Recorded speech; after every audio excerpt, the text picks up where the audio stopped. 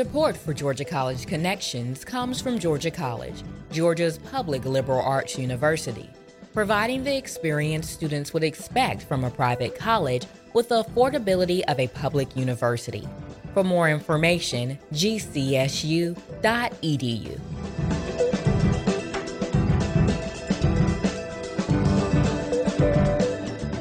Thank you for tuning in to Georgia College Connections on WRGC 88.3 FM. I'm your host, Daniel McDonald, and today we continue our collaboration with the American Democracy Project at Georgia College to bring their Times Talk conversations to our radio audience. The Times Talk is a weekly current events and ideas symposium that takes place at noon Wednesdays in the Ina Dillard Russell Library on the campus of Georgia College in downtown Milledgeville. Of course, these events are free and open to the public, so if you enjoy the discussion that we're about to have, please consider coming out and being a part of the conversation at noon Wednesdays in the Georgia College Library. Today, our Times Talk topic is Africa, Europe, and Genocide. The German genocide in Namibia, and the case for reparations. I'm joined in the studio today by Georgia College history professor Aaron McKinnon. Dr. McKinnon, welcome to Georgia College Connections. Thank you. Good to be here. I appreciate the opportunity. And I very much appreciate you taking the opportunity to bring this conversation to our radio audience. Now, today, we're looking at a story of a European country and its relationship to an African nation that it was once the colonizer of. It's a story that takes place well over a century and has very prescient moments for what we're going through right now, not only in this instance, but in many ways through the course of our conversation. I think we'll find out all over the world. Could you introduce this relationship between Germany and Namibia? Certainly. So beginning in the mid-19th century, Western Europe was undergoing these particularly important social and economic developments, and the Industrial Revolution was in full swing. And emerging out of that were European interests in various opportunities to develop their economies. And there are lots of theories about how and where and why they were going to do that. But essentially the idea was that Europeans, both in terms of their population and their economic development, needed to expand and wanted to do so globally. At this point, the opportunity becomes sort of couched in terms of new territories, new environments that were available to them. And there had been a lot of exploration by European travelers and traders and merchants in the African region for much of the 19th century. And it really gets into full swing as they become more interested. By the 1880s and 1884-85, Germany has taken a lead in developing a kind of organizational structure for Europeans to get interested. And it's often referred to as the Berlin Conference, in which Kaiser Wilhelm II invited European powers. It was also partly orchestrated by the Belgian King Leopold II to sit around a table and literally look at a map of Africa and decide who should get which piece of this magnificent African cake. And in the discussions and in the offing, Germany ended up with a handful of pretty tasty portions, including parts of West Africa, Cameroon and Togo, parts of East Africa, Tanganyika, what is now part of modern Tanzania, and also the region we're interested in today, Southwest Africa, or Namibia as it now is. So they built their interest in that area on the principle of a curious guy, a geographer, Friedrich Ratzel, who coined the term Lebensraum. And the idea of Lebensraum was literally, I guess, elbow room. But the idea was that Germany was ready to go forth in the global spectrum, to spread out and to find new opportunities for its population. Part of the backstory was that there had been economic downturn and there had been poverty and urban blight in Germany. So there was this need to sort of help to export some of their population. Once they acquire the region of Southwest Africa, this becomes the hoped-for place for German settlers to move and begin to develop their economic opportunities in this region. And it all sounded well and good because it neglected larger, more important social factor, which was that these areas were inhabited by their own states and societies. And in particular, in this region, we have three major groups. To the north of the area that we're concerned with the genocide was the Ovambo set of kingdoms. But in central Namibia, there were the Herero and the Nama. And both of these people were pastoralists. They were involved in some farming, depending on what was available to them. And they also engaged in hunting and gathering strategies, depending on what was available in the region. Winding back, though, in fact, interestingly enough, this area was also arguably ground zero for what becomes a very sort of central feature of the racist imagination of European colonizers. People may have heard the term eugenics, and that was one part of a kind of pseudo-scientific approach to ordering the world, not just geographically, but in terms of physical types, and differentiating people according to essential physical sort of perceptions of what they could do based on how they looked. And interestingly enough, in Namibia itself, one of the great forefathers, shall we say, of the eugenics movement, a guy named Francis Galton, had done his fieldwork research in the Okanda region, and it was there that he began to think about these ideas of how Africans were inherently different. So you wind that forward, you map it onto this idea of Lebensraum, and the German settlers arrive. The problem for them, though, was they were undercapitalized, they were inexperienced, and they also arrived with this idea of their own cultural superiority, in part based on what they had been taught about eugenics and the national identity of being German and being superior. So when they arrive in this context, they begin to sort of seek out the opportunity to take land and to engage in their own farming practices. In so doing, then, they have to displace the Africans who were there, particularly the Herero and the Nama. As they do that, understandably, those societies and people within them resisted and resented this because it was very exploitive, and it was done with sort of very cynical, very pejorative, very denigrating means. So the German settlers engaged in very brutal tactics when they tried to employ African workers. They would beat them. They would not pay them. Because many of these individuals who arrived early were single men, they took African women as quote-unquote wives by force. They were essentially concubines or slavery prostitutes. They raped them. They beat them. And even to the extent that this became a satirized sort of series of postcards and comics back in Germany, it was well known that these German settlers had perpetrated these things. Thrown into the mix by the 1890s, we have a circumstance in which African society is now under great pressure, both from German settlement demanding land and labor and taking it forcibly or coercively, alongside a devastating cattle epidemic called the Rinderpest, which devastated all of southern Africa. And that added a great deal of extra pressure to the Herero especially. Now, the Herero had long been engaged in trading practices, and they were very advanced and sophisticated merchants, had organized societies, and in fact also had access to firearms. So at a particular location named Okahanja, when the pressures got particularly great, they resisted. They rebelled. They actually sought to attack German settler farms.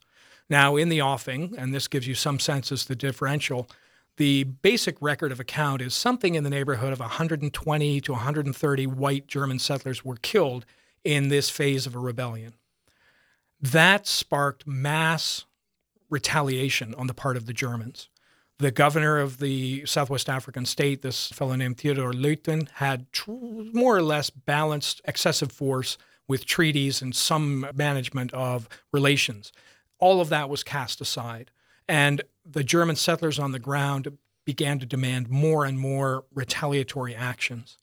Thrown into the mix was a general, military-trained individual who had been instrumental in other German colonial efforts to suppress resistance among colonized peoples, this fellow Lothar von Trotha. And he becomes infamous in our story here as the person who articulated what becomes known as the Annihilation Order. And in the early phases of the activities, the campaign against the Herero, we see von Trotha guiding his forces to drive the Herero into retreat. And ultimately, with the superiority of European firepower, they were able to compel the Herero to retreat deep into a place called the Omekwa Desert. And at the Omeheka Desert, they had no options, no opportunity. And this was part of the calculation that von Trotha had made to ensure that they could be exterminated, annihilated. And that's where historians and people familiar with concepts of international justice begin to point the finger directly at this notion of genocide.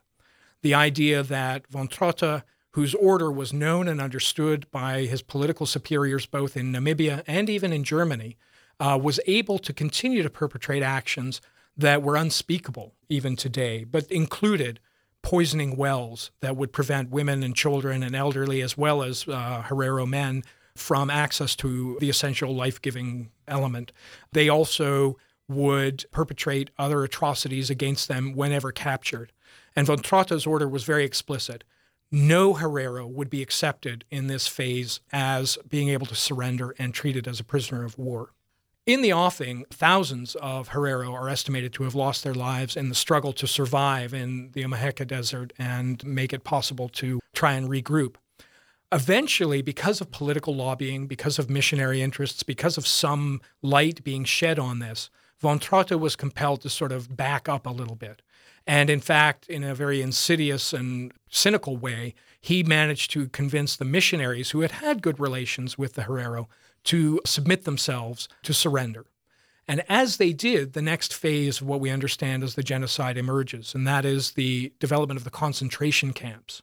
And again, these were eerily prescient of what was to come during the Second World War under Nazi Germany. And many historians have pointed to this case in Namibia as, in fact, not only the 20th century's first genocide, but the prelude to Germans developing what they would utilize in the Holocaust during the Second World War, the tactics, the strategies, the whole approach.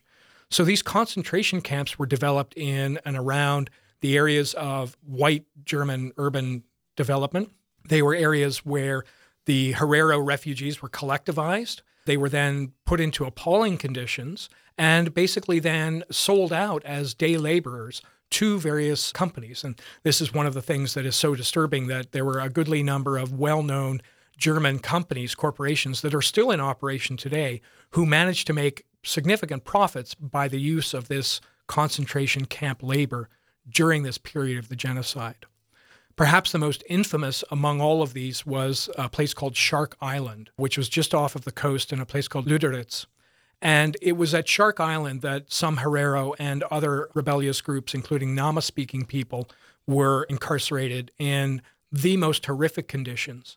And at this place, the opportunity was provided to another so-called scientist of the German Second Reich, a man named Eugene Fischer.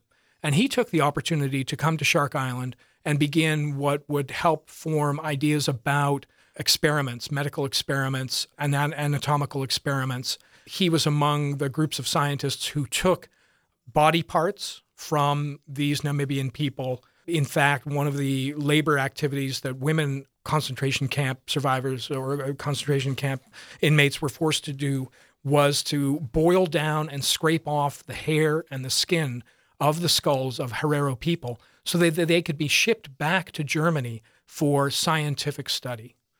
And so within the concentration camp on Shark Island, something in the neighborhood of 2,000 people were incarcerated over a period of 3 or 4 years.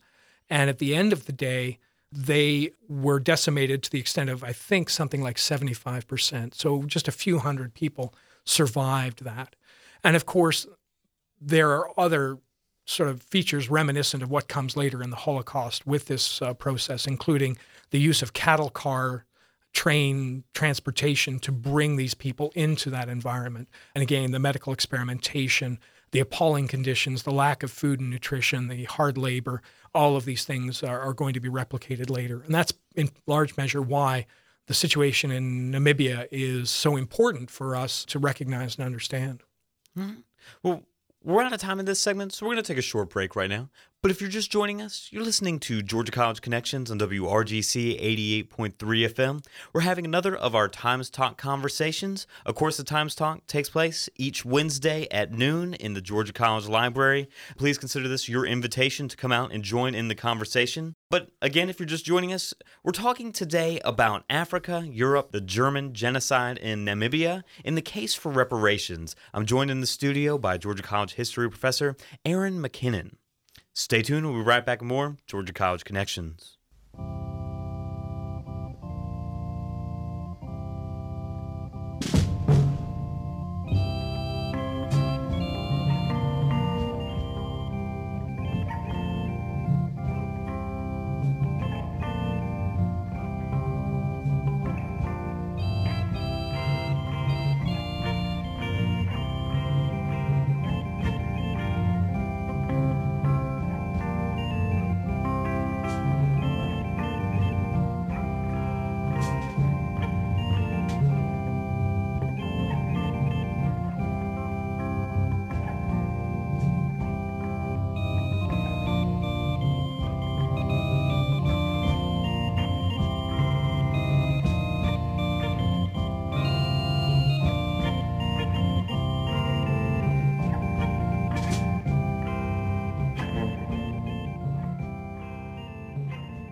Thank you for staying tuned to Georgia College Connections on WRGC 88.3 FM.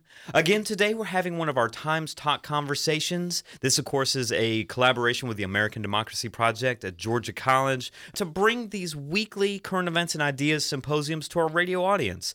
Today, we're talking about Africa, Europe, and genocide. The German genocide in Namibia, in the case for reparations. I'm joined in the studio today by Georgia College history professor Aaron McKinnon.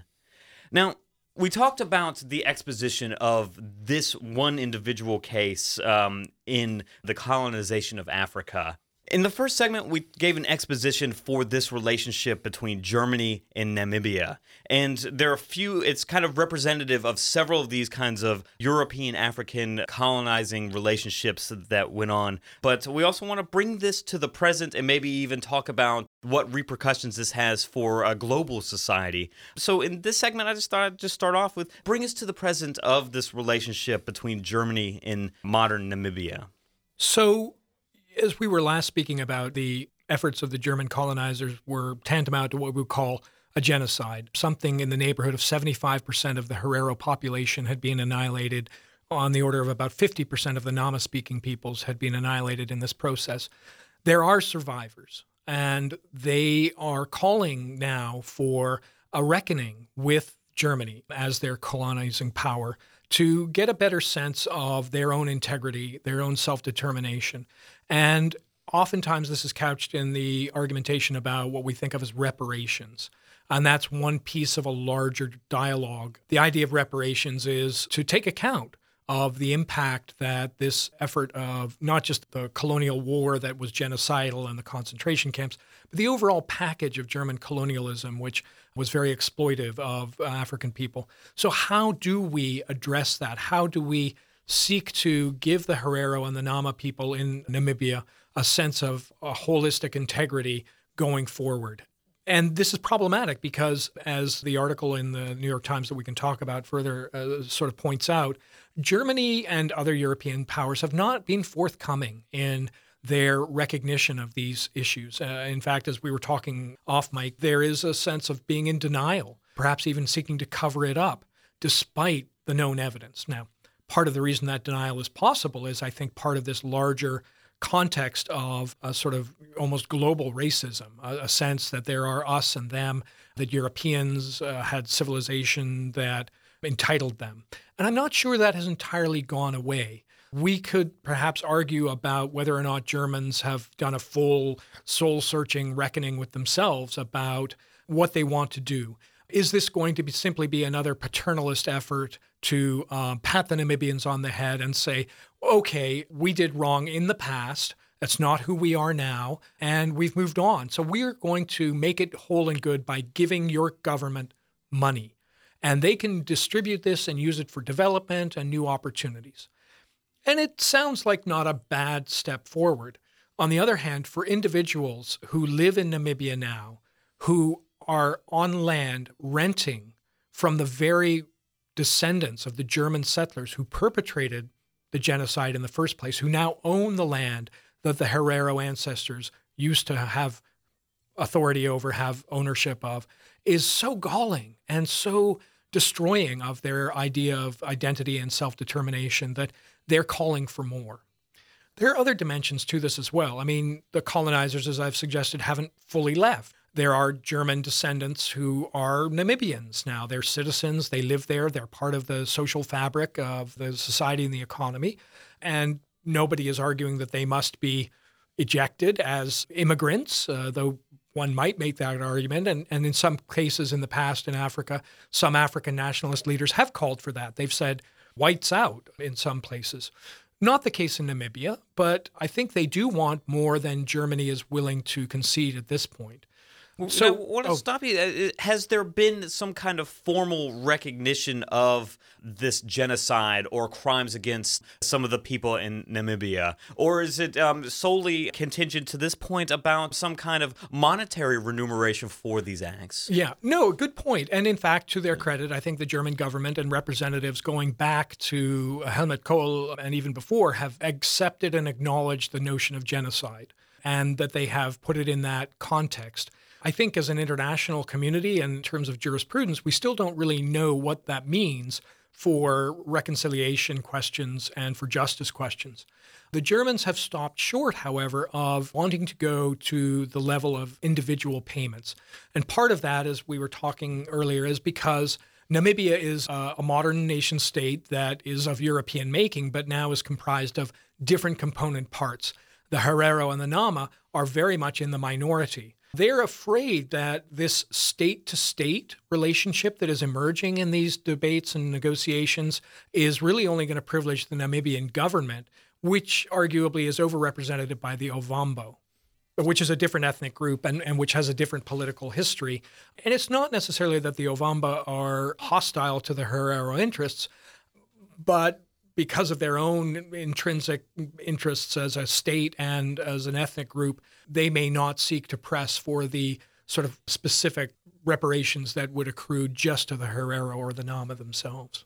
And another point that I found interesting in this is that obviously if a genocide were to be perpetrated right now, there would be a framework for legal repercussions to try to find blame and dispense some justice against those who are responsible for it. But because this action happened early in the 20th century, this is not the case in that maybe, and I'm going out on a limb here, the Germans are more apt to say, yes, this was a genocide, but as the idea about reparations come in, that has a distinct weight to it itself, that they want to fall short of calling them reparations and maybe just say that they're payments to this government. Can you explain that? Yeah, there is that sense of trying to put this relationship now into a forward-looking idea of development, and that they only seem to want to acknowledge the genocide as a context from the past, or in the past context, rather.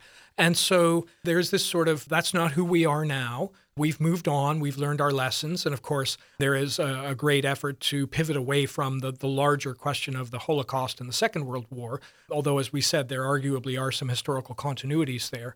But I think it's partly because they also may be mindful of this wider equation, which is if we cross over and we take responsibility for reparations for what was done in the past, this will open up to a global expectation of every act of historical exploitation, conquest, now demanding some form of reparations. I don't think the Germans are necessarily believing that they're acting as a proxy for other imperial states, countries like France and Britain, or even the circumstances that exist in this country today with whether or not we want to reconcile ourselves with our past, with Native Americans, with African Americans, with Latin Americans, all of whom suffered the vicissitudes of American colonial expansion in the continent.